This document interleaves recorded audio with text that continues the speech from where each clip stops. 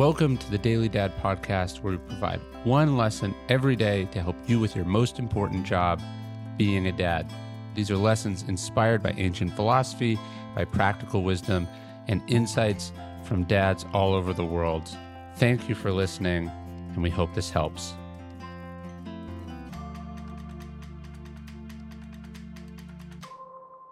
Do you know what you look like angry? A while back, we talked over at Daily Stoic about one of Seneca's remedies for a hot temper.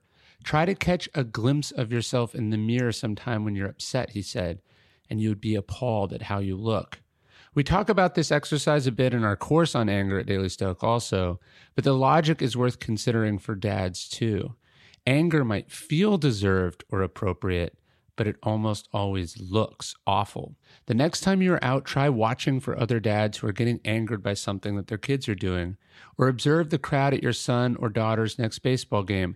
Track that family traveling on vacation at the airport, or people at the table across from you at dinner, because it's as close to a look in the mirror as you're likely to get. How do you think you'll look when you tell your son too loudly, "Sit down, I already told you to sit down," when they bounce around with too much energy? How do you think you look as you grab their arm with frustration and jerk them closer to you in line? Do you think you sound good threatening like some tyrant to take away basic privileges of theirs because they're not behaving exactly as you like? Or when you shout at them to hurry up at the airport?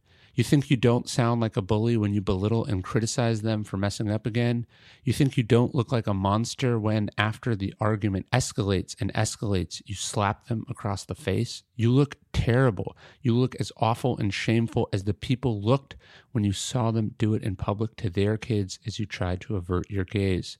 You looked at Tom Izzo yelling at his player during March Madness, and everyone else feels like the other players who wanted to step in and restrain him.